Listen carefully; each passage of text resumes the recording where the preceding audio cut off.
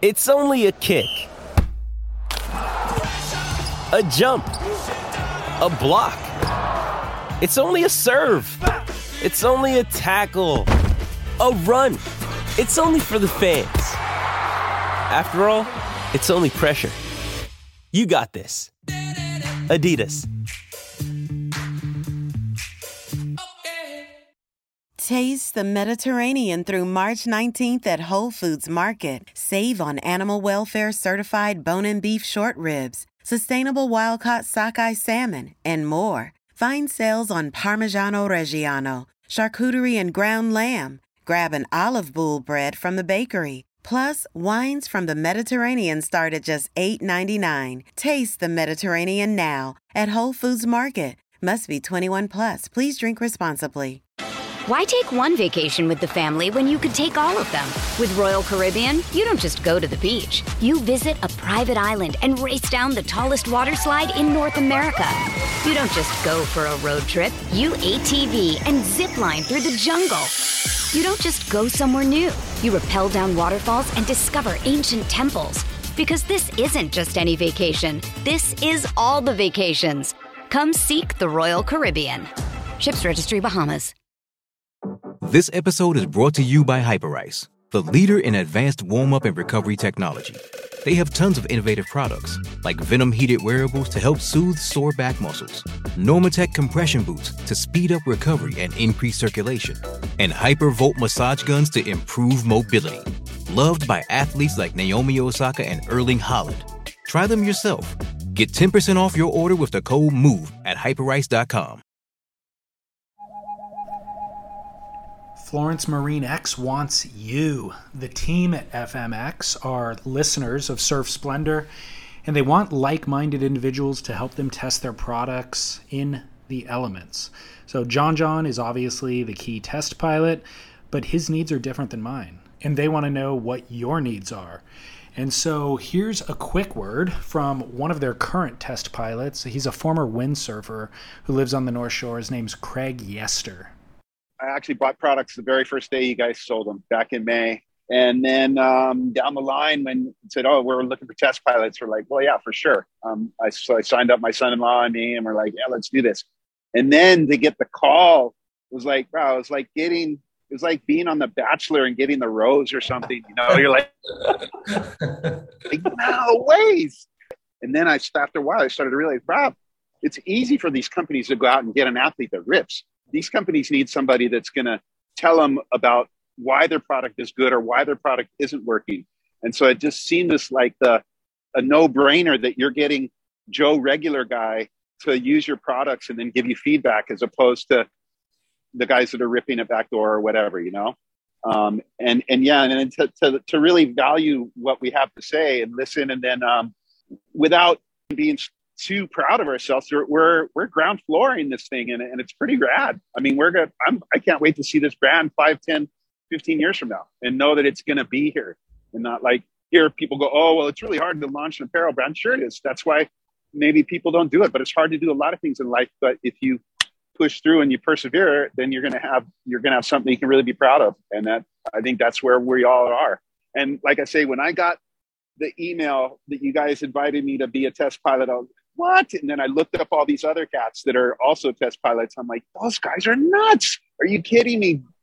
America's Cup sailor, downhill racer, filmmaker, lifeguard. I'm just going, this is rad. And so I did. I literally sent them like a DM, like, bruh, I got you 5 days. You can come and stay at our place in Hawaii. No worries. And just because I feel like I'm part of a community again. And yeah, it's pretty nuts, and a killer one too, you know. And as a listener, you are already part of this community. So you can navigate to the test pilot program on florencemarinex.com.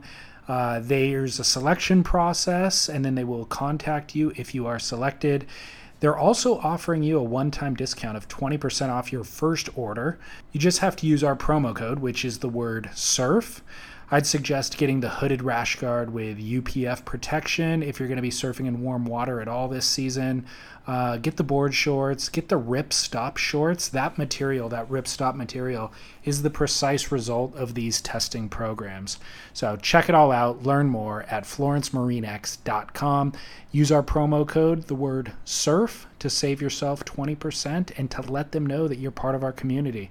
That promo code is good, by the way, through the end of June, so do not delay. And slowtide.co. I cannot believe that I didn't know about Turkish towels. I mentioned it briefly last week, and I think I've actually owned Turkish dish towels in my kitchen years ago. My mom was raving about them. I remember she gave them to me as dish towels, and I liked them. That was my only experience prior, but Slow Tide is making 100% sustainably sourced cotton Turkish beach towels. And I never would have thought to order one on my own because I've always just thought that thick and plush equaled luxury.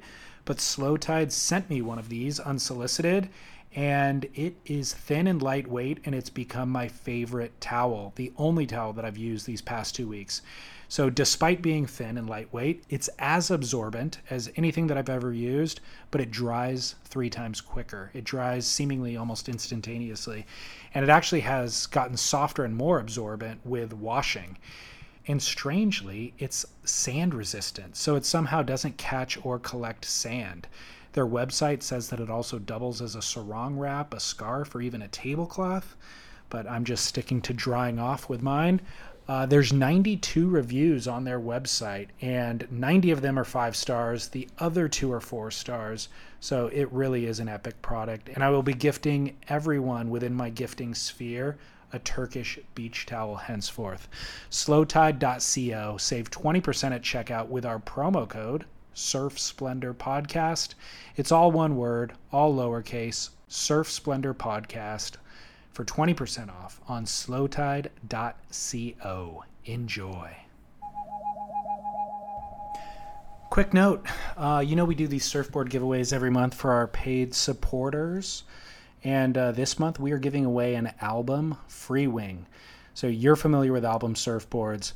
Jack Freestone has been riding their boards for the last, year or so. And slowly, organically developing a model that suits his surfing best with Matt Parker, Shaper Matt Parker. And that has now become the Freewing, and we're going to give one away. So it's a little bit fuller volume, short board. It has kind of a 3-box setup, so you can ride it as a thruster. I think Jack rides it as a thruster, or 2 larger side fins and 1 small center fin. It's a sick board. It's got a little wing in the back. It's got a fuller volume. So it's user-friendly, essentially, is what it is. Not quite as high shreddability as what Jack was riding on tour, but more user-friendly for the likes of non-CT surfers. So we're going to talk more about that board throughout the month on all of our podcasts, and then we're going to be giving it away on July 1st from their stock inventory. So if you win it, we'll just find one in stock that best suits your dimensions. So thank you for that. Thank you, Album Surfboards. And $5 a month on our website is how you support it. It really is the foundation of our work, and it's informed this show and guided this show and helped us maintain our archives and fund the actual hard costs of doing the work since, not since day one, but for the past 4 years or so. So thank you for those of you who support. Best of luck, and you can get in on this through the end of June by signing up on surfsplendorpodcast.com. All right, thanks so much. Enjoy the show.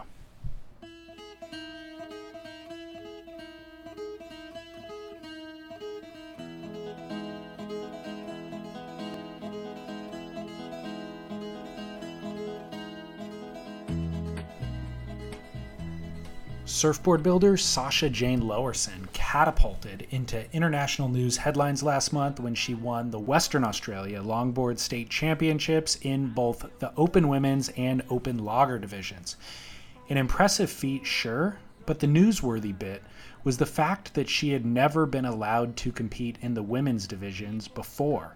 In fact, for decades and up through 2019, she had won many regional titles and even competed in WSL longboard events in the men's division as Ryan Egan. Among the many headlines that covered this news, read, quote, male-born Australian surfer wins women's titles 3 years after taking men's crown, end quote, and, quote, transgender surfer trounces female competitors in surfing contest in Australia, end quote. Interestingly, among all the articles written, I could find only 2 wherein the writer actually interviewed Sasha. All the others were pulling quotes from those 2 interviews, and then very quickly the news stories became about the public's reaction to the news of Sasha's win. Professional male and female surfers ranging from Kobe Aberton to Bethany Hamilton to Kelly Slater all chimed in and seemed to have more fervent and impassioned responses to this story than almost any other surf news. So while I had read Sasha's interviews about her win, I was really more interested to hear her thoughts on all of the commentary that surrounded it, and to hear her address the questions embedded in all of that commentary. Questions about fairness as sporting organizations attempt to redefine gender categories. So without further ado, my name is David Scales, and here is my conversation with Sasha Jane Lowerson.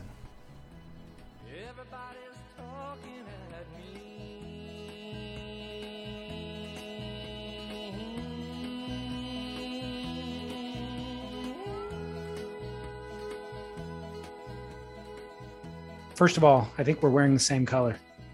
How did that happen? Matt, geez. As if it was planned. Do you like talking, like with all the new media attention focused on you?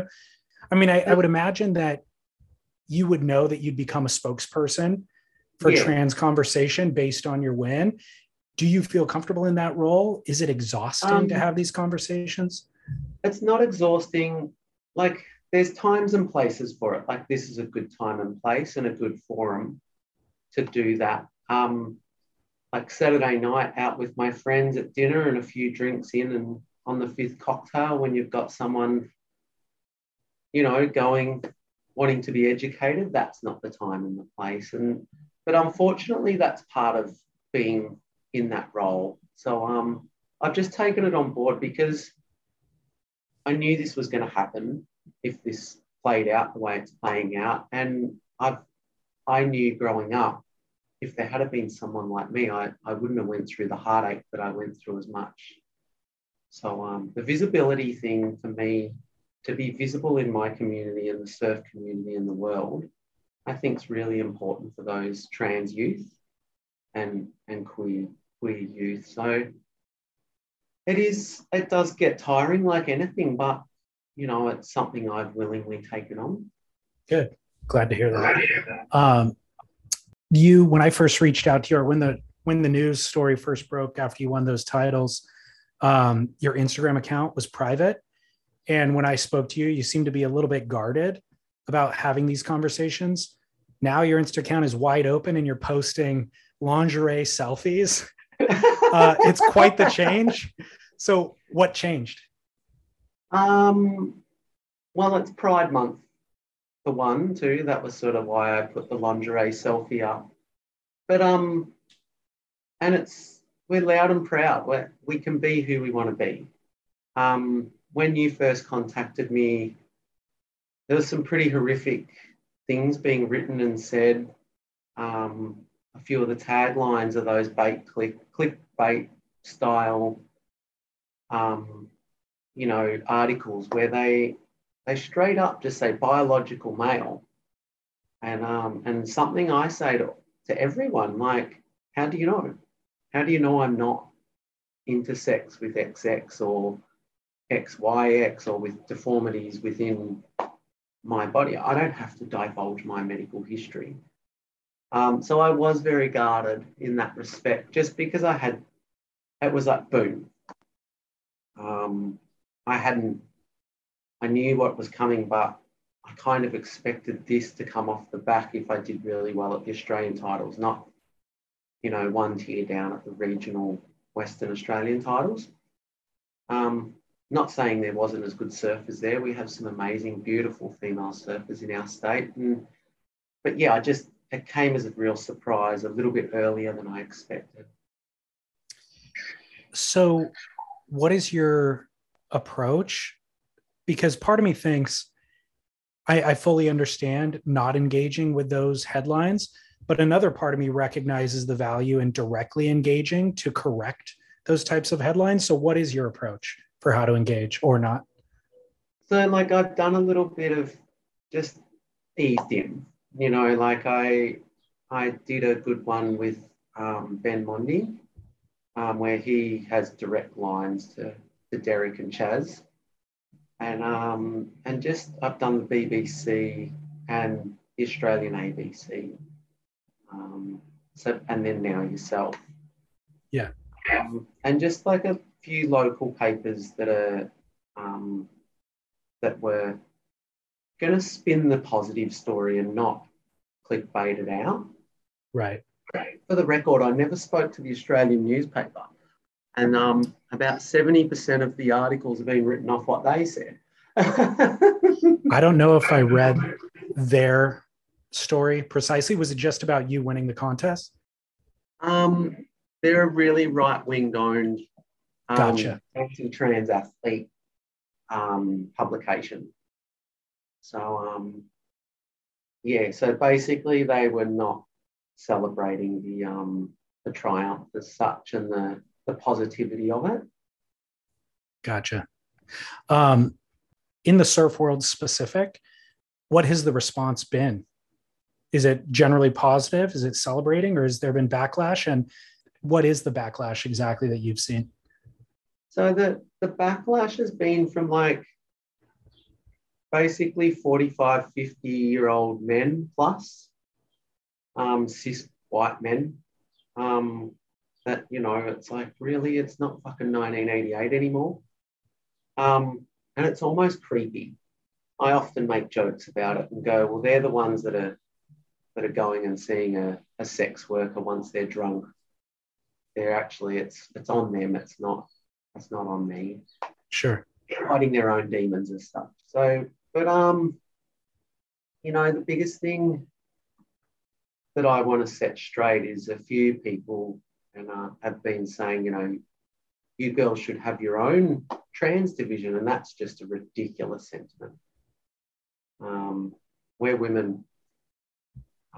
Like I said, I'm not going to divulge my medical history, but how do you know that I didn't beat men most of my life with XX chromosomes and estrogen receptors, and people don't know. Right. It's a lot of assumptions, and the policies have sort of been put in place, and these governing bodies like Surfing Australia and the IOC and the ISA are getting their act into place now as well, because they've got a directive from the IOC. Right. So these people put sports scientists in charge of these decisions. So it's not just an opinion-based policy, like the online bullying is. The backlash that I saw in the surf space, I feel like it could be categorized or separated into two categories. One was just kind of from a transphobic standpoint, and that I don't think even is worth addressing unless you want to. Yeah. The other category that I would put it into was more about fairness. It was saying biologically born male has certain advantages or strength or whatever that lends itself to the current judging criteria for both men and women surfing. What is your kind of response to that argument about it being unfair? Well, that was the thing. If you go in and you do some education on hormone replacement therapy for, let's say, for a biological male that's transitioned, they've actually got, if you're going to put your given sport, which ours is surfing, the only time it's really comes to strength is in sections of the criteria, and you've got to sort of put it down to a number of things, and it is a long debate, and it is basically like with Surfing Australia, we sat down and I said, from my personal experience, with longboarding, it's the only time strength comes in is like the occasional paddle battle because we surf under priority. Same with shortboarding, but there is that power surfing element within shortboarding. So, but then you just got to look at, you know, the women's tour, which, you know, it's come really prevalent this year with not even having half the amount of opportunity with spots on the tour after the cut. How is that fair? You know, like how are they meant to get better with less? Because the top echelon just get better, or they stagnate as such. They don't get better because they just stay in their little bubble of the top 8, with the fringe, you know, 4 sitting below, and then you've got the Challenger Series. But it's a pretty in-depth conversation. I know Kiala Kennelly and I had some pretty in-depth conversations privately, just because she jumped on and she had some really good points. And I said, hun, you need to understand what HRT does. You've made some comments that are a little bit outdated. And I can see that you don't understand. And we've talked over time and got to know each other. And prior to that all happening, and then once I'd sort of given her the rundown of what it actually does and how it affects your body. And, you know, I'm almost 2 years in, and what it's done to my body, like I said to you at the start, I was walking around at 100 kilos. And that was just naturally, not even really trying. I could go to the gym and bulk out to 110 if I was to go powerlifting and do squats every day like the elite shortboarders do. But at the moment, I walk around at 72 kilos. My feet have shrunk a full UK shoe size. So I'm pretty sure that's 2 or 3 US shoe sizes. I've shrunk almost 1.5 inches, nearly 2 inches. I used to be a centimetre under 6 foot tall. I'm looking at almost levelling out at 5'10" now. And these are all things that the hormone levels have done physically, let alone going into talking about what it does to how your brain works and how you problem solve and socially interact throughout, you know, in a heat situation, problem solving. So yeah, and the sports scientists go right into this. And I wasn't involved too deeply with that, but I saw frameworks of it. I'm curious what that framework does look like, because in your explanation of it right now, there are changes that are happening to your body that essentially the argument is that that's creating more fairness early in the transition. Your body has more of the masculine physiology, and now it's changing to become more feminine physiology and, quote, more fair based on the current judging criteria. Then where do they create the boundary line and the framework? And are they allowed to ask for your medical, records to see that you land within a certain framework?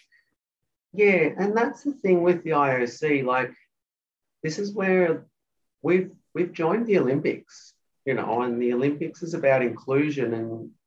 And I said this, it's been the last 12 years that we've toyed with the idea of going to the Olympics as an elite sport.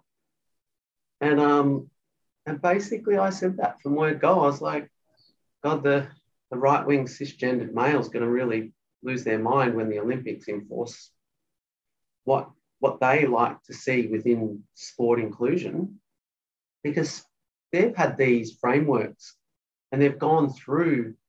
It's not like it's just popped up with what they've got. They've been dealing with this since the 90s, and they used to do, they went through the whole stages of, let's test chromosomes.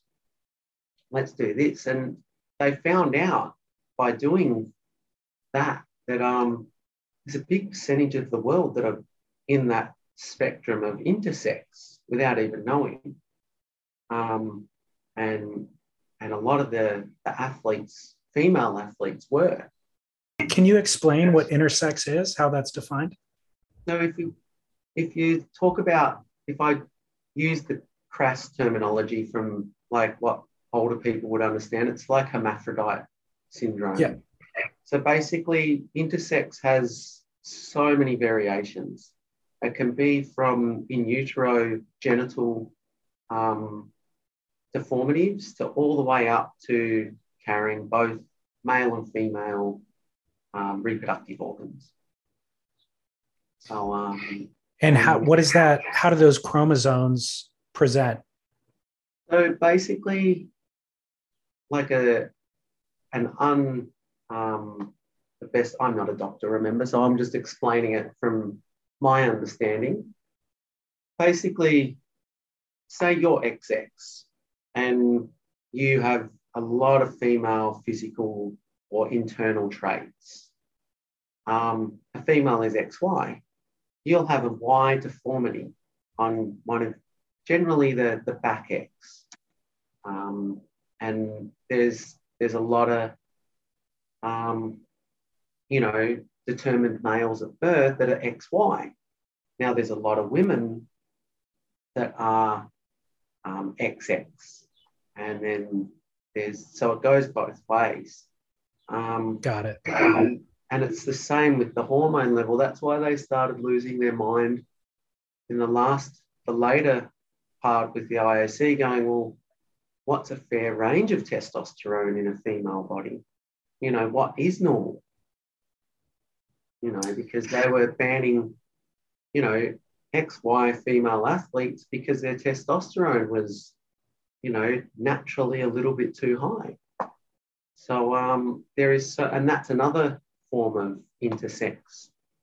And so here in Australia, we've got like our capital city, Canberra, is its own little state and little territory. Very liberal in itself. They're the only territory or state in Australia that has got legislation in place to stop doctors and parents doing corrective surgery on these children that are born this way. Because there is a lot of, reportedly, there's about 2% of babies are born with both sets of genitals. Okay. Now, if that happens, if you've got a fully formed male bit, they will do corrective surgery and just declare you as a boy. And that's back in the 70s and 80s and even all the way up until the 2000s. At times, they would just make that decision without consultation of the parents. Wow. Yeah. That's incredible. And just go, well, your child had its reproductive organs outside the body, would have gone into emergency surgery. Wow. Okay. You were saying recent studies have shown a large percentage of the population is intersex, and then a more significant ratio or percentage that exists in female sports. Do you know what those percentages are off the top of your head by any chance? They've reportedly worldwide, it's 1.7%. There's papers getting written at the moment from researchers out of the US saying they believe it's closer to 20%. What? Yeah. And it's pretty mental because now with we're a lot more about consent with doctors aren't the be all and end all, and they get themselves in a bit of trouble now if they do the wrong thing without consent. We're back in the 80s and 90s, especially, I know it changed a bit earlier in the US, but here in Australia, if the doctor said something, you just had to take it as gospel. So it's sort of moving forward out of that now, and they're starting to, the informed consent thing is coming right into play. So yeah, basically the percentage is going up. And but it's the thing you got to remember, and the thing I always say, trans women are women. And That's no matter what's going on, if they're intersex or not. I guess that's another thing to discuss is the issue or the question of identifying as. At what part of the transition do you identify as a woman? That's a hard one because we're talking about social norms acceptance. And as yourself, like I always knew, myself, I always knew from a very young age, but being in the surf industry as I was, and I knew that I wouldn't be accepted or knew that I couldn't do what wouldn't be able to do and have the opportunities to keep doing what I was doing. So yeah, that's basically as soon as how I read it with any girls I meet in the community, as soon as they're announcing to the world and they're accepted within themselves and they've expressed to me that they're a woman, they're a woman. So, but when we talk about sports, that's when you go into like that's when it's, people say, oh, we accept you or we support you 100%, but just not in sport. And that's where the big divide is, and that's where the problem lies. You have to accept us in sport. That's just the way the world is. But there has to be things put in place, like you said earlier, to make it fair for all athletes involved. You can't just jump out of this interview, chuck a dress on and come and compete against me, because that would be so unfair. Not saying that you can hang 10 better than me because you're a boy, but it's just we have a male-female division because, like what we've spoken about, you have 300 to 700 parts per million of testosterone streaming through your body, and I don't. I have about 0.5, and the cis-born woman next to me has about 2 to 10. So, it's so where do you see that dividing line though? Because the chuck on the dress idea is what a lot of anti-trans, conversation is about. And is there a consensus in agreement on where that line is? So that's the thing, and that comes back to earlier, we're going to argue with stupidity, people being silly. And that one is that whole premises of just chuck the dress on, that comes from that stupid, do you really think I've done this for the sport? This is me being me and my authentic self to be happy. And I've done sport my whole life and I want to continue to do sport. And the hard part of life is I've been identifying in every aspect of my life the wrong gender. So finally, I actually get to be me. And then, and then I'm doing my sport with the other girls, happily. And yeah, there's not many girls this. The positivity feedback I've had from the women on the longboard tour has been phenomenal. And that's been a really good thing. But yeah, that divide comes where you can and can't. I think that's when the policies come into place, and they've done them sat down with the sports scientists and put time frames in place of time in transition. And some sports have the time waiting period from when you start hormone replacement therapy to when you can compete as a woman longer than others, because they've done their tests and they've done their research and gone, well, that woman, having grown up and gone through puberty with testosterone, needs to have X amount of time to take that advantage away. Gotcha. So that's why the policies need to be in place.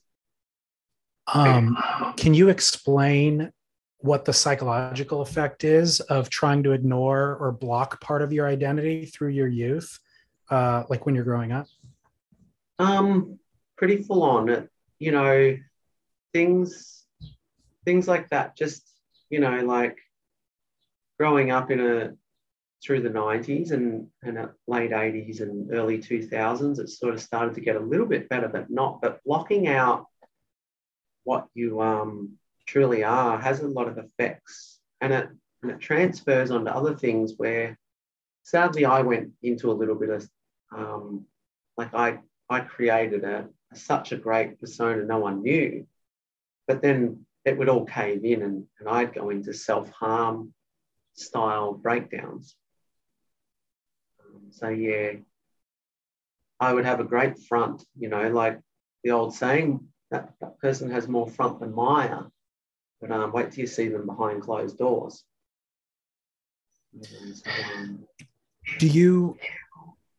Can you talk about your childhood? And I think a lot of people would like to kind of better understand the trans experience for youth. And I know you were born in 78. So your experience was, like you said, through the 80s and 90s. But can you explain what that experience was? Yeah, so just like language, like you do something that's not cool and you're getting told, oh, that's gay, and I got called a sissy boy by parenting figures as such, and even to the point, given hidings for not behaving within the social normality of my assigned gender. So that really takes effect on then how you perceive yourself and how you then present yourself to society moving forward. I had created the ultimate masculine, uber tough guy as such. I see. And it could play it well, like something I say to one of my partners a while ago is I used to play the guy I'd wish to be with. I was playing the perfect part as such. That's sort of how you get through. You create mental games and whatnot within yourself to go, well, how am I going to get through this? Yeah. Do you remember how early you started to identify feeling differently than the way that the world perceived you? And then also, at what age did you kind of make the decision that you were going to live as the person that you felt you were? Yeah, so I knew like pre-primary school, like 5 or 6, 4 to 6, but there was nothing. I didn't think there was no language for it then. There was not. There was no you're trans or you're they or them or. I just knew I grew up with my nan and my auntie, who was like my sister. I had trucks and whatnot, Tonka trucks there, and but I didn't really play with them. I played with her stuff. Yeah. So yeah, basically that was kind of, I knew, but when I look back, I knew then. But at that point, I didn't know that it was different. It wasn't until I was sort of, in that social setting and you're learning social norms and you're thrown into that primary school setting and you're basically learning where you are in society at a young age, at like 10 and 11, that I was like, yeah, I'm really not like those boys. And it got even more prevalent going into teen years. And, it's like, oh, we're doing this. I was like, you're doing what? I wasn't sexual and going through that pre-teen and teenage. Why is your sock all hard and crispy? But yeah, and then so like it would have been I first tried to transition when I was 19. Okay. And that was about 97, 98. It would have been the start of 98. And I was in the system till I was about 21, just getting nowhere. And the terminology that we use for that, what was going on, is got gatekeeping. And I remember a psychiatrist telling me, going, well, what are you going to do for work if you transition? was like, what do you mean? There's women do plenty of jobs.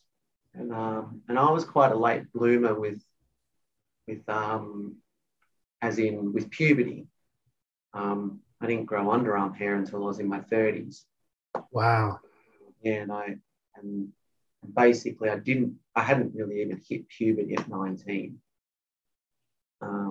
And basically I said, what do you mean? What am I going to do for work? There's plenty of jobs for women. Like, and this is late 90s, remember? And this is the attitude of this person that's meant to be there to help you facilitate to be me. And she goes, well, you could be a sex worker. Oh my God.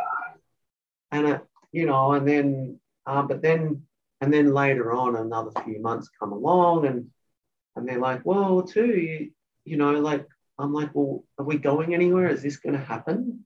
They're like, oh, well, we've met our quota as such. I have enough women on HRT for this point of time in this area. Yeah, so that, and it was just, and I was just like, oh, and this is pre-internet too. So like, yeah, how do you move forward? And that's when my mental health started to just fall apart. I stopped trying to move forward. And yeah, basically, a lot of mental scars were created. And like at that point in time too, like they called it was diagnosed gender dysphoria, as you have it all the time. Now, I get gender dysphoric, but I get a form of gender dysphoria, which is genital gender dysphoria. I'm disassociated with my boy bit as such. And I can't stand it. I hate it. I even had a name for it all the way growing up, all the way as an adult. I called it the thing. And so I was very disassociated with that, and that's how I dealt with it. But back then in the 90s, you were classed as gender dysphoria. Now, me growing up, I grew up in a bit of a rough sort of parenting style. Like, I still don't get along with my parents. My mum was 16 when she had me and remarried, and wasn't a nice household to live in for a lot of reasons.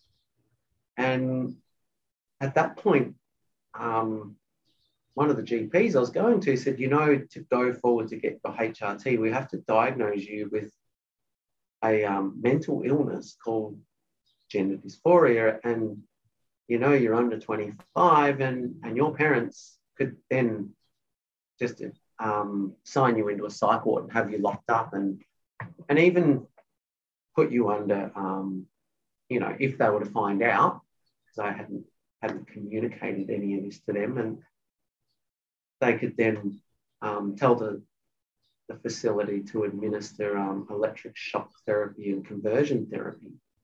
It's not still defined as mental illness in Australia, is it? No, it's not. Okay. Okay. Yeah, and it has sort of moved away from that, but only in the last 5 years. That's insane. Yeah. You were talking about depression. How much of the depression that you experienced as Ryan Egan was directly related to suppressing Sasha Jane? Oh, the whole lot. Okay. Because you did say that it got worse when you weren't getting the help and when the help was actually making it worse, but it existed prior to that as well. Yeah. Gotcha. And basically, I would spend every daylight minute in the ocean, because there's no gender on a wave. There's no, you're not a boy, you're not a girl, you're just connecting with a moving bit of energy and flowing with that energy, that bit of water. And you heard me say it at the start. My thing is like, be the passenger on a wave, and let it tell you what to do. And that was sort of what I connected to take away and disconnect from the real world. Was it was pretty funny when I was really young. I started surfing before I was 10. And it was in around the time I think Christian Fletcher was starting to do some really crazy aerials. And, we would get the surfer mag and I'd see him, 2 feet above the lip. And back then that was mental. Mm-hmm. So it was like 87, 88. And straight away I connected with that because I started surfing because it felt like flying. And everyone wants to fly every wave. And I'd just take off, go as fast as I could and just Superman myself above the lip and see how far I could go up, regardless if my board stayed connected to me or not. 9 times out of 10, it was flailing. Totally. The length of one of those stretchy leg ropes coming back at me like a lacquer band. Yeah. The more I could surf, the better I was mentally. But then as you get older and you start to realize that this thing's serious, like social norms, I just thought I was a freak. I thought I was sick in the head because this is what you're getting told. This is what the guys that, down at the board riders that go down and go to go gay bashing on the Friday night, and even in TV and movies, and the trans woman was a murdered or a murderer or a villain or a victim. There was no healthy role models in our world. Can you tell me more about the role that competitive surfing, because you mentioned the role that surfing played in your life as Ryan Egan. What did the role of competitive surfing play in his life, and why is it so important to compete now? To be honest, it was the hardest thing to compete when I was him.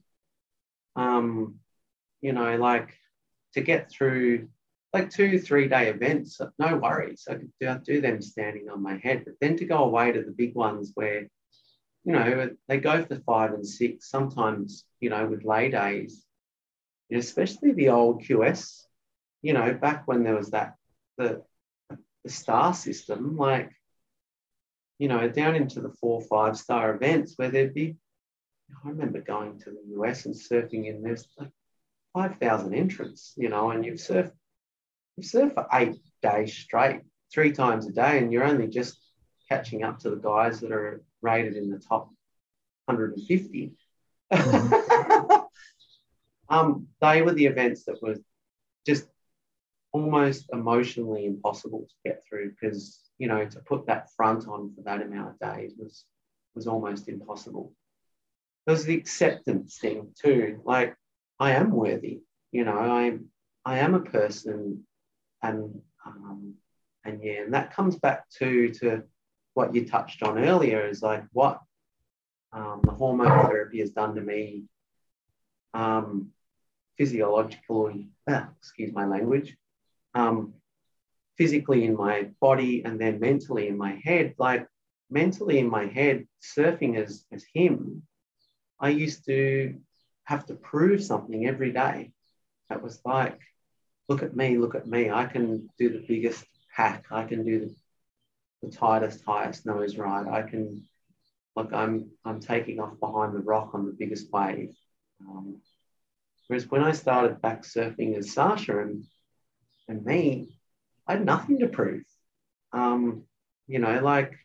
I can paddle out to most breaks on the planet, and I know I can hold my own with the best of them. And why do I need to prove to them? And that was the difference. And talking with other girlfriends and being interactive with a lot of women these days, that's something women don't need. Us women, we don't need the spotlight. We don't go and do something to go, oh, look, thanks, I did that.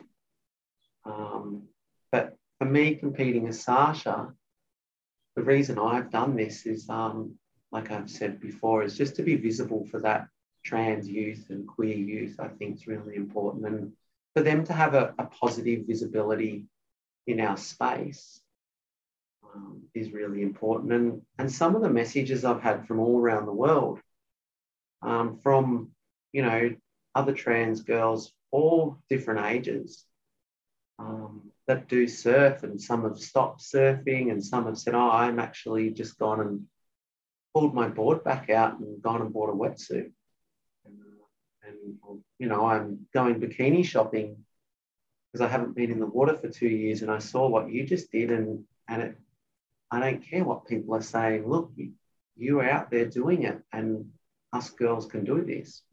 Prior to having this conversation, prior to you defining some of that intersex conversation and the way that the rules or the categories are being redefined by the IOC, prior to any of that, I thought maybe just winning the title, the ideology and the acceptance of that is more important than the fairness conversation. Yeah. And the fairness thing, I'm glad to hear you explaining the answer to the fairness thing, because that is a very valid conversation to have. And there's a lot of, biologically born women who want an answer to that and understand how those categories are going to be defined. But I also understood that the ideological conversation, the social acceptance, all of that, it might be a more conversation to have in the interim while the fairness thing gets sorted out. Yeah, you're spot on. And just like you said, just the fact that we're talking about it, it's got people talking about it. And that's a positive, because 4 years, the governing bodies kind of just went, it'll never happen. We can't see it happening. Our surfing community won't let that happen. But why? Why should we be not letting that happen? Or for whatever reason, it just got pushed to the side and not spoken about. So it's a positive that we're having conversations and positive conversations. It's funny, I think of surfing as being, the surfing community is actually being progressive, and they're early to adopt environmentalism and yoga and healthy lifestyle and all that sort of stuff. But I don't know how many trans surfers are in the lineup. I've never taken a tally. I've never really paid attention. And so There's don't know. Okay. Yeah. Well, I don't know what your experience is. Do you experience vitriol in the lineup? I've had a few incidents, not very many. Where I come from is a pretty localized little area. And we have a few enforcers in our area. And they've been amazing. They've been really accepting. Since that event, the thing that's been amazing is the young kids that would normally not, so many young kids that are in our water will paddle up to me and go, "Hey, Sash, how you going? Well done." And they all know who I am. They all are talking about it with their parents, obviously, and their teachers and whatnot. And from my experience talking to them, it must be positive, because I'm getting, regardless of the conversation, that the narrative of whatever parenting figure's saying, they're being super positive towards me. So, that's been a big, big positive thing. The other day, just surfing, and we have the break that it was on. It gets quite crowded on weekends. It's a main road that goes straight to it. So, midweek we can get it on our own, but it is Western Australia. We do call 10 people crowded. But the other day, was surfing along and I was just knee paddling back out, and this old guy in his mid-50s on a SUP, he just sort of zipped up next to me on his knees. He'd sort of got down to my level, and he just said, he goes, really inspirational. He goes, "I actually had to listen to the podcast you did about mental health back last year, and because I know Chaz and the guys from Beach Grit sort of posted that that podcast I did with Jason, and he was very honest and amazing to listen to. I really, really admire what you've gone through, and keep going. Was there, so that just little interactions like that, and he was in that that age that I said earlier that has the biggest issue with me competing. You talked about the source of your depression in your youth being related to suppression of your true identity. How much do you experience the depression as Sasha, and how does it manifest, or what triggers it? So basically, I used to get anxiety attacks, and I used to suffer like agoraphobia. You understand agoraphobia, can't leave the house or can't leave a safe zone, whether it be like your block or you're just to one spot and back. But mine used to kick in pretty bad, and I used to go through like a 2 to 3 week cycle, and I'd have this every sort of 2 to 3 weeks and couldn't leave the house for a day or two. I didn't have one for 2 years. And wow. I think it was on the Wednesday or the Thursday after the event, and it would have been in around when you had contacted me, and I was very guarded. I was at Woolies, and I just left my surfboard factory, and I'd done a bunch of sanding. So I'd been in a claustrophobic sort of environment. You know, you've got all the fans going. I wear a full face respirator, and the room fills up with dust, you know, the lights and whatnot. And I'd showered under a tap and gone and done a bit of shopping. It was about 4 p.m, and I was in Woolies, and I got pretty much everything I needed to get. And a panic attack started kicking in, and I was like, whoa, this is unusual. What's going on?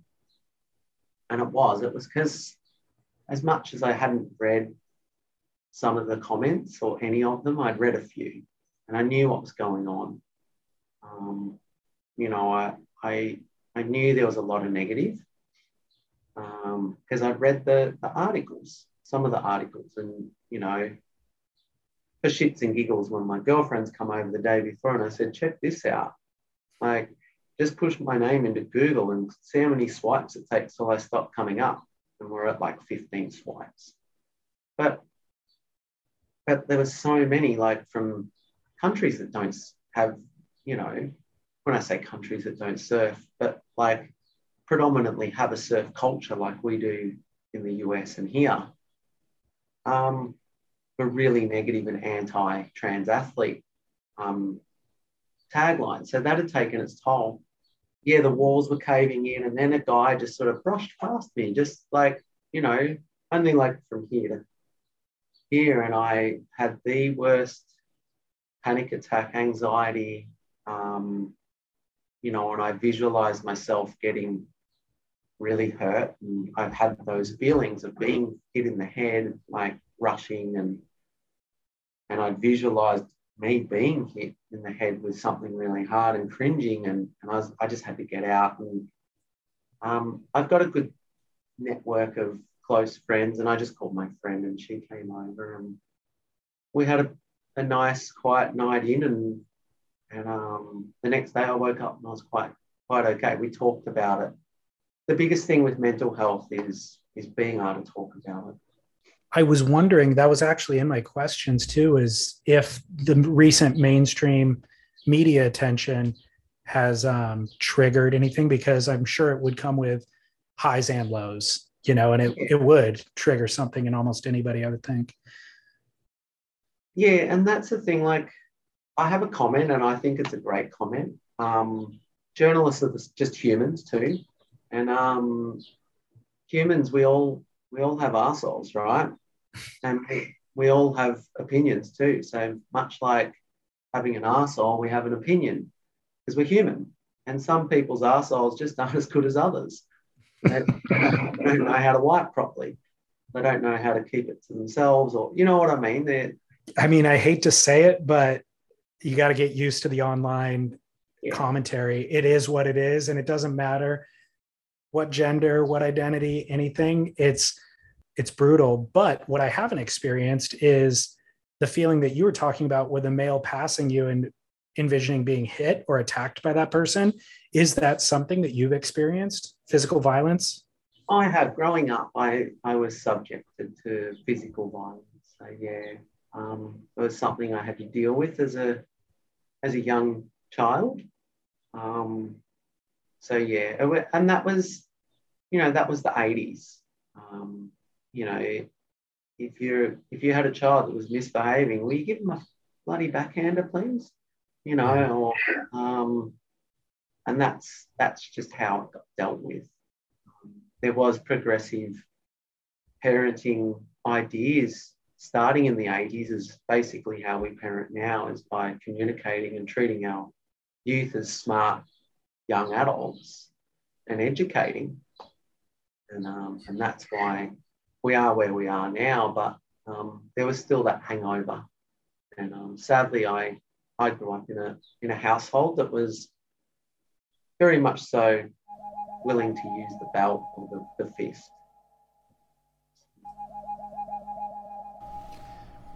Waterwaystravel.com is your ultimate surf travel agency.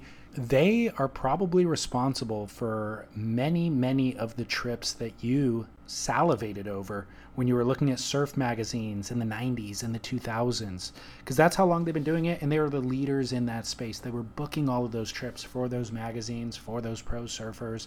They were pioneering many of the world's best known surf spots. And the world is opening up again, and your time and your resources are precious, so don't waste your time. Don't get skunked. Don't go somewhere and get 3-foot surf. Go to Indo, go to South Africa, Maldives, Fiji, Mexico, Samoa. Waterways covers all of it. It's all within reach. It's been totally vetted, and accommodations and meals have been curated to ensure that you score the precise right swell direction, conditions. They have you covered. And beyond that, if you need filmers, fishing trips, whatever, Waterways is your concierge. So waterwaystravel.com. We don't have a promo code or anything like that, but if you're so inclined, just tell them we sent you. And if you do end up on a trip, send me feedback. Let me know how that trip went. Send me photos of you scoring, because I am way overdue for a trip.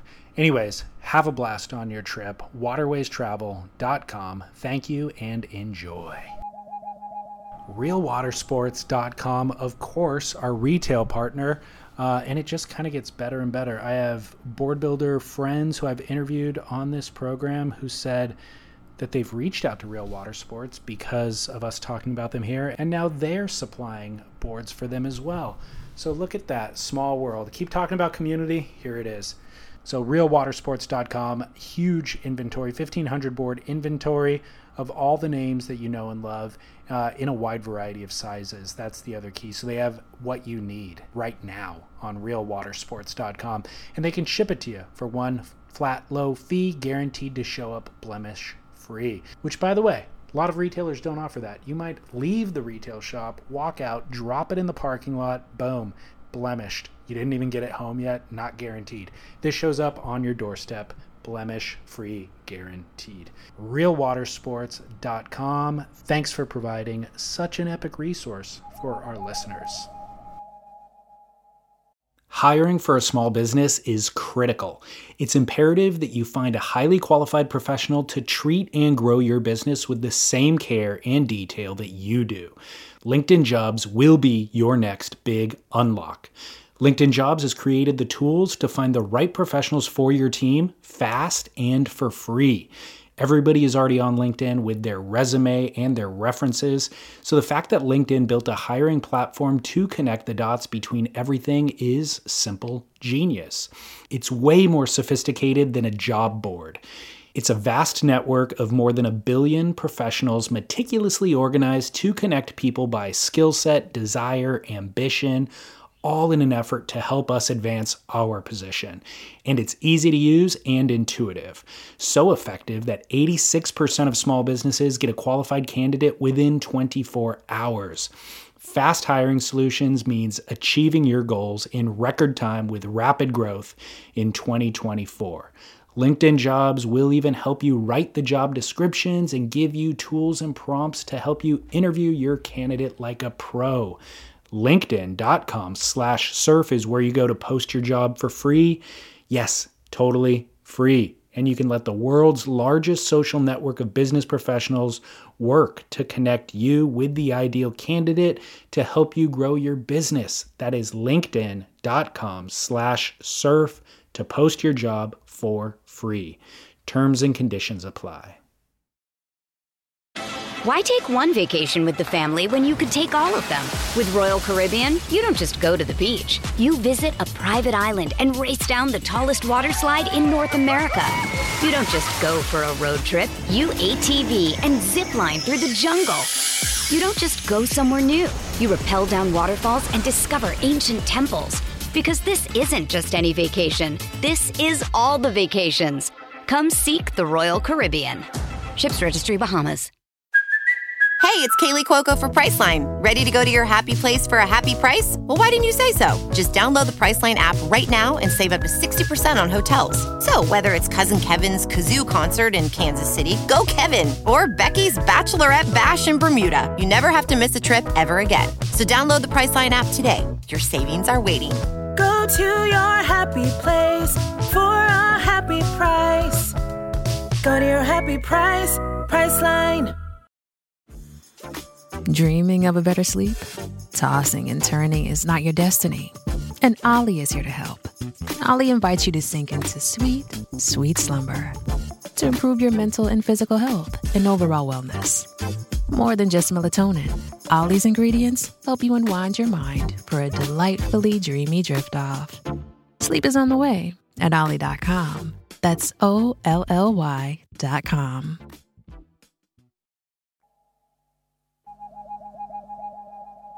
Not to segue too drastically, but you mentioned working in your surfboard factory. How did you get introduced into board building, and what's your label's name, and what are you responsible for laminating, shaping? Give me the whole rundown. Yeah, so I sort of grew up on the Mornington Peninsula until I was, mid-teens, under sort of my first exposure to a surfboard factory was through Phil Grace, who spends 6 months of the year in France, in Bally's factory. He helped Bally set that factory up in the 80s, I think it was, or 90s, and then 6 months of the year in Victoria. And my first exposure was him asking me to clean up the back of the backyard. And it took me and his business partner's son, I think, 2 days, and I got a Quicksilver sticker. It was a big one, though. That's so funny. But yeah, basically my exposure was just through those guys. And then another man who was taught by Mick Pearce, who was Phil Grace's business partner. Now, Mick was Michael Peterson's caddy out at Bells. He's quite a bit of a Victorian legend. An amazing man too. So yeah, basically he mentored another shaper by the name of Frank Sambucco, which sadly he doesn't shape anymore. I think he just owns a fruit shop and a general store down in that area.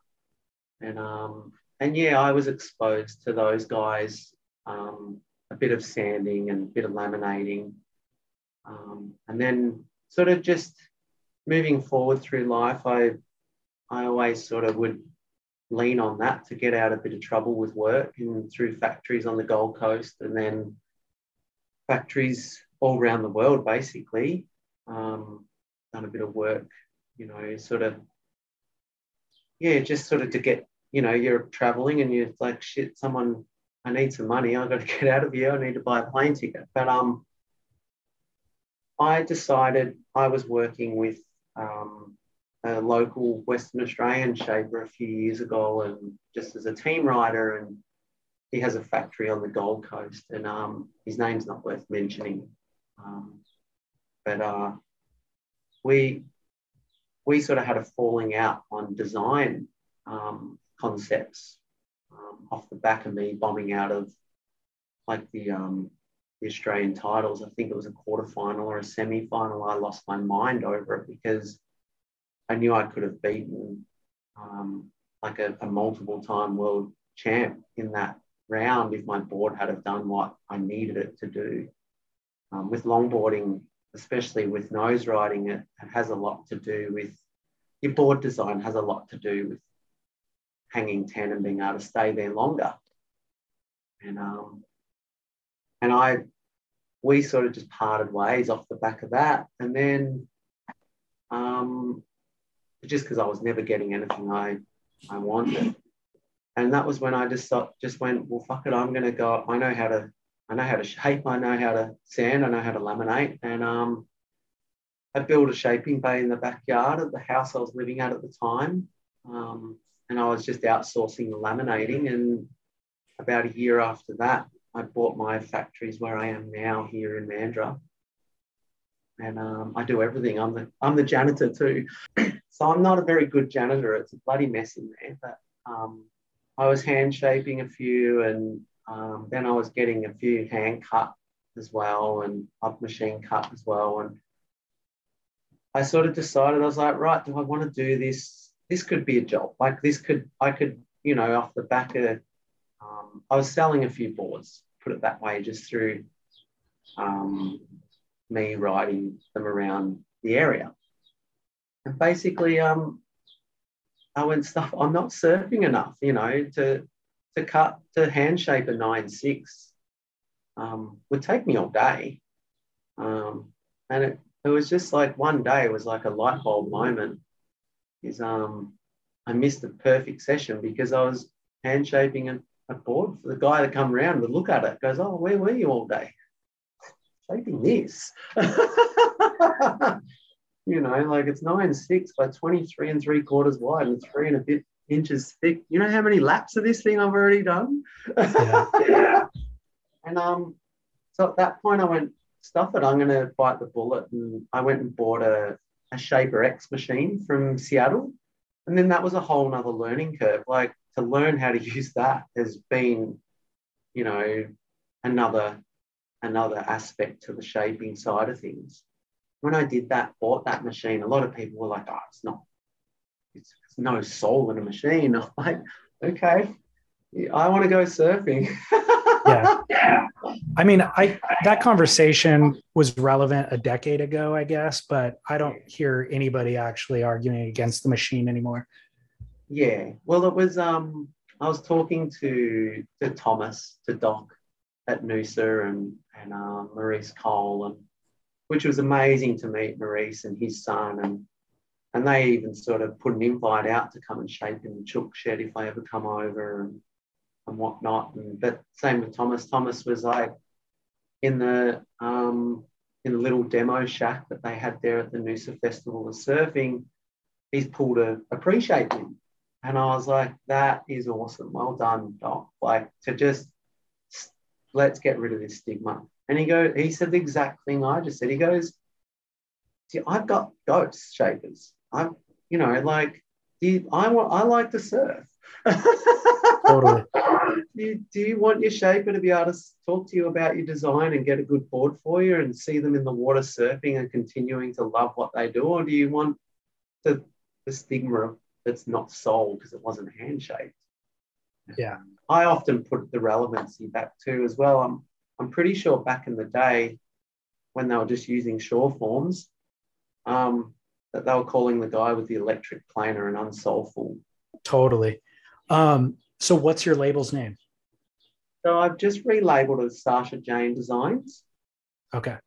It used to run under Barefoot Division because I never wanted, that was part of that gender dysphoria and disassociation to being the old me and not wanting to associate myself to that name because it's genderized. So yeah, I used to be Barefoot Division and I still run the West Side Surfboards label, which is the old mother company, and we're just relabeling, trading as Sasha Jane Designs. How have orders been? Have they justified the purchase of the machine? Yeah, like it's slow. Like I still work it's my second job. It definitely has to get boards cut. It was like, I used to do it in batches. You know, I'd send 10 boards to get cut and it was an all-day drive. The closest machine was 4 hours away. So I'd drive 4 hours, drop boards off, go surfing, drive back. A week later, go there and then do the turnaround and then finish shape and laminate. But yeah, so it's definitely worth it for myself. to be able to just go into the factory and learn and play around with it. And also too, like, I've had other shapers come along and go, hey, can I get some cuts done? Perfect. And I've been cutting for other shapers too, which has been really good. Yeah, I mean, if the nearest machine was 4 hours away, then yeah, I would think that would be a great little way to operate. Yeah, so moving forward, I'm looking at setting a shop up, outsourcing the laminating and sanding, just because I don't know, I'm thinking I want to set up like an all-women's board store, which still services to men, but it hasn't got that masculinity touch to it, where I won't have posters on the wall of a girl that rips, a girl that surfs better than 90% of the male surfing community, and she's just posing like a model in a bikini. Right. I'm not taking anything away from her. She's still beautiful and she's gorgeous. But guess what? She probably does better hacks than most men on this planet. So why are we sexualizing her? Why are we not putting that out? I think there's a huge market for that store. Yeah. Couple of questions kind of in wrap up. Have you had any official conversations with the WSL? I know that you've competed in WSL events as Ryan Egan. What's their policy on inclusion for trans athletes? At this point, I've not found a single thing. My direct contact through Surfing Western Australia is Laney. Now he's our CEO of Surfing Western Australia. He's sent a number of emails to Starkey, who's the Australasian manager of the WSL, and just because we wanted to give him the opportunity to go to World Surf League's head office and be like a look at me, look what I'm doing sort of shining bright star, rather than skipping him and doing a bit of it. But sadly, I've had no response. I haven't really been chasing up. I've probably left about, when I say I haven't really chased up, I've left about, let's say, 5 or 6 voice messages at Coolangatta's WSL head office to be called back. And the emails are going to start, because after like post-COVID, we've got a longboard tour going now. Oceania is the only region that doesn't have a QS 1000, a qualifying event at the moment. So they're using points from, God knows, going back a long time for next year's qualifiers. Yeah, and WSL, I understand how they're structured. They outsource their events to regional offices like Surfing New South Wales or Surfing Western Australia, and they have to pay a fee to run an event and whatnot, and it is quite costly. But we just have to wait and see where we go with that. Their policy on trans athletes, from my understanding, is non-existent, which is a bit sad. But I mean, I'm wondering, does there need to be a policy? What if you just enter the event as a woman and let them sort it out, right? Well, that's sort of the line I took a year ago. I sort of said to the Surfing Australia, I said, let's put a policy in place so you guys are covered legally. Because, and that, I said, otherwise, if we don't, I'll just enter the event.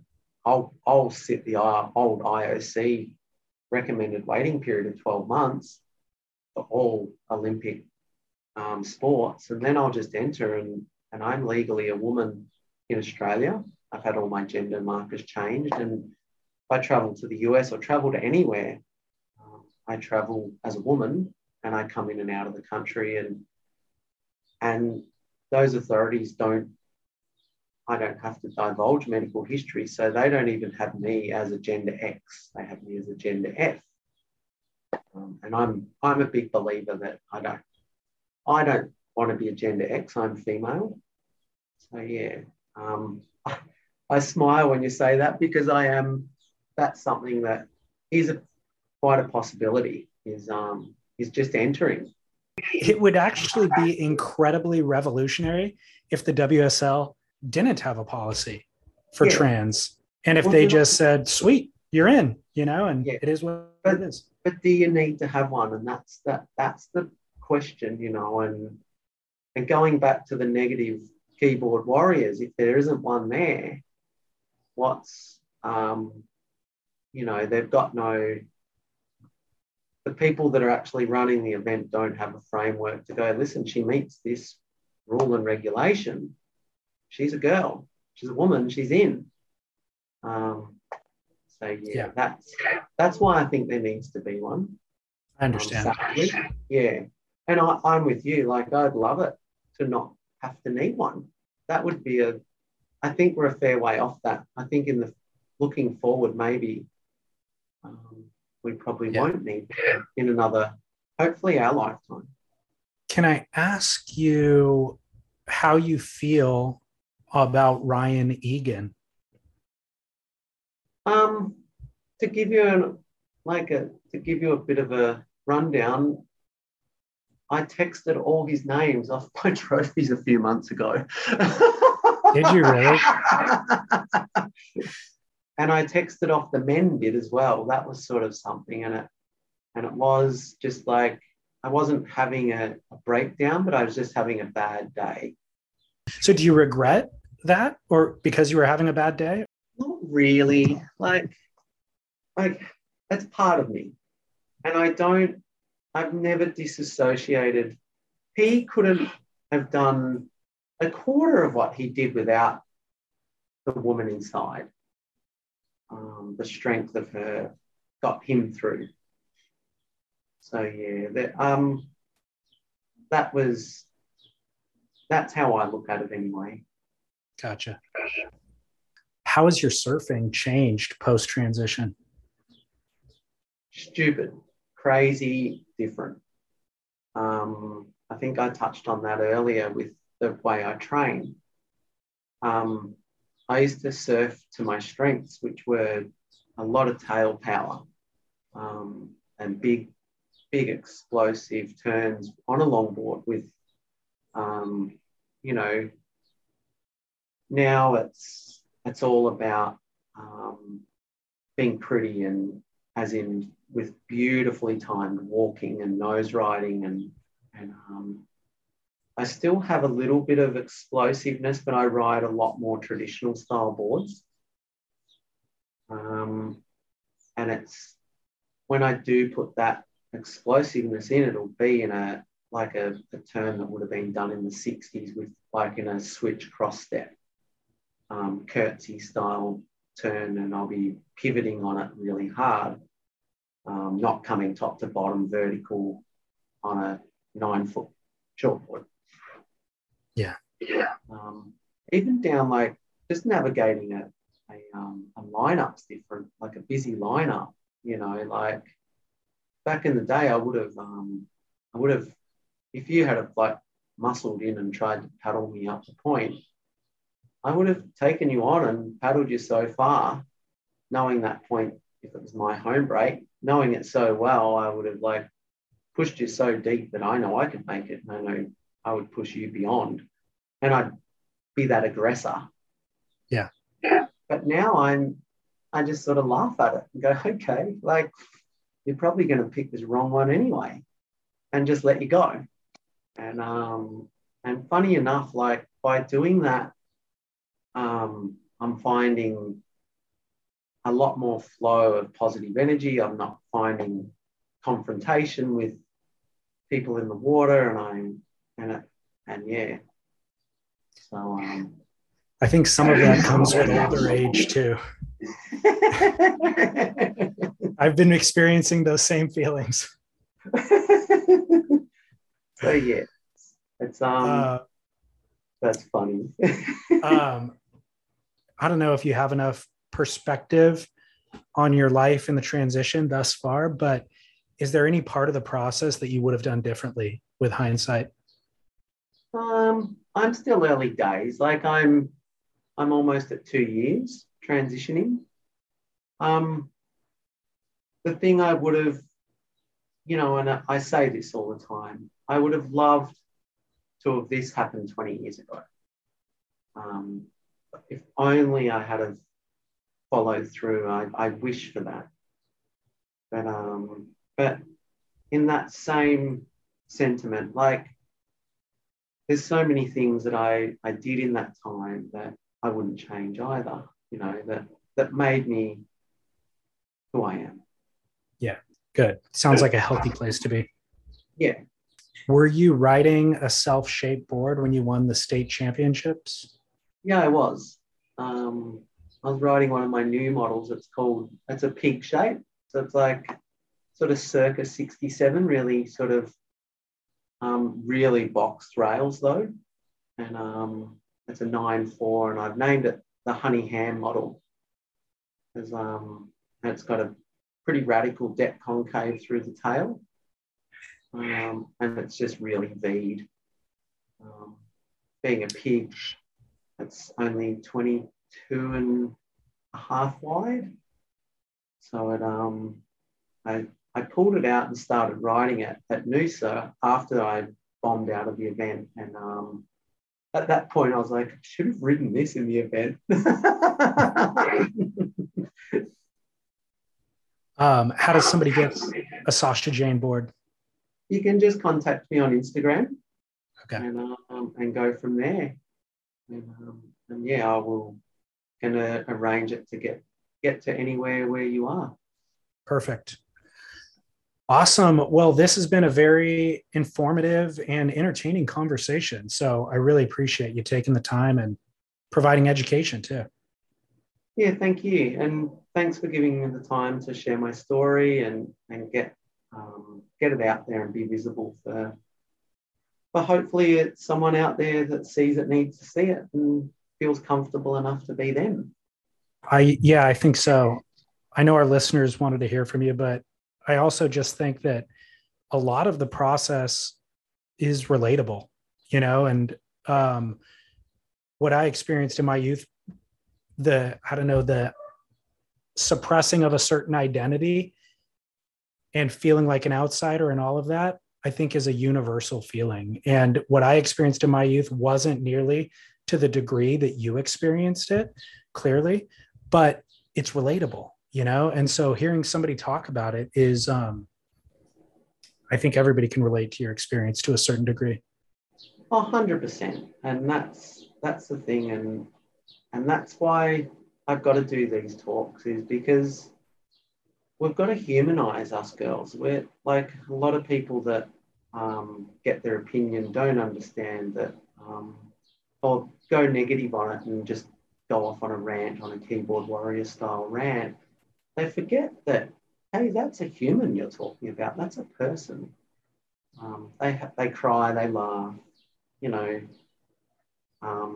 So yeah, it's just getting it out there and being sharing and whatnot. And like you said, it's a really relatable. So, yeah, excellent. Well, thank you. Congrats on the big win. Excited to see what's next. Thank you, and you have a great week. All right, you too. Talk soon. All the other girls here are stars. You are the northern lights.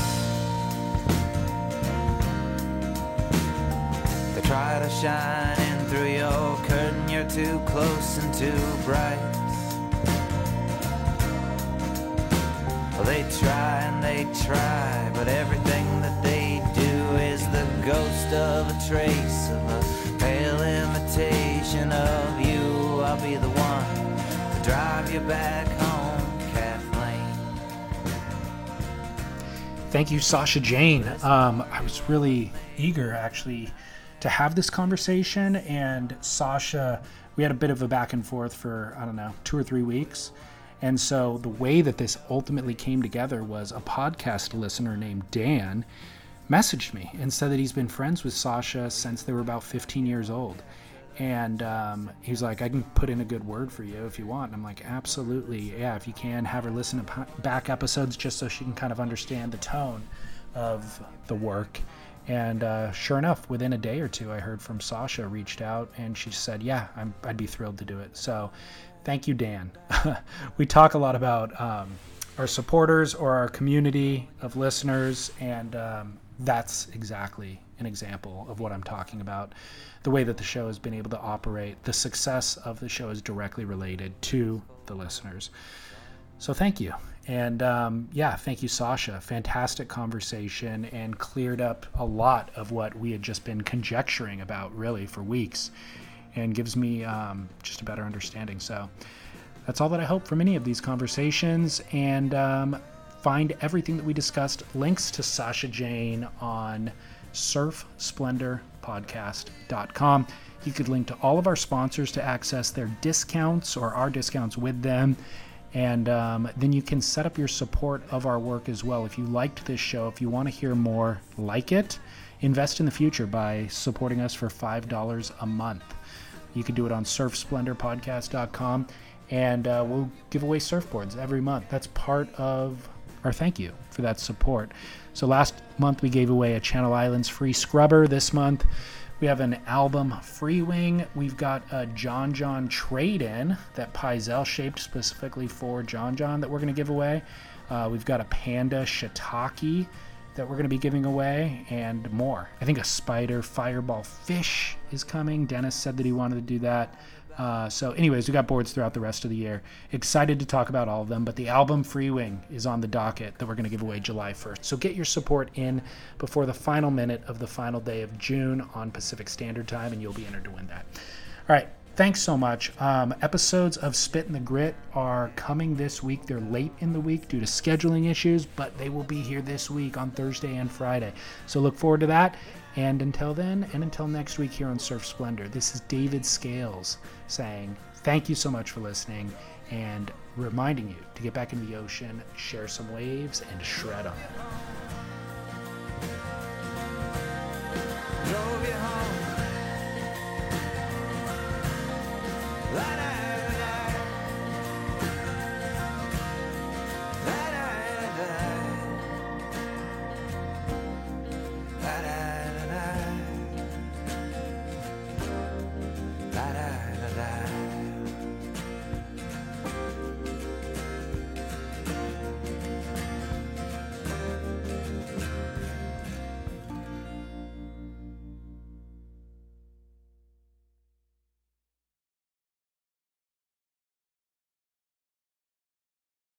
And don't forget to post your job for free at linkedin.com/surf.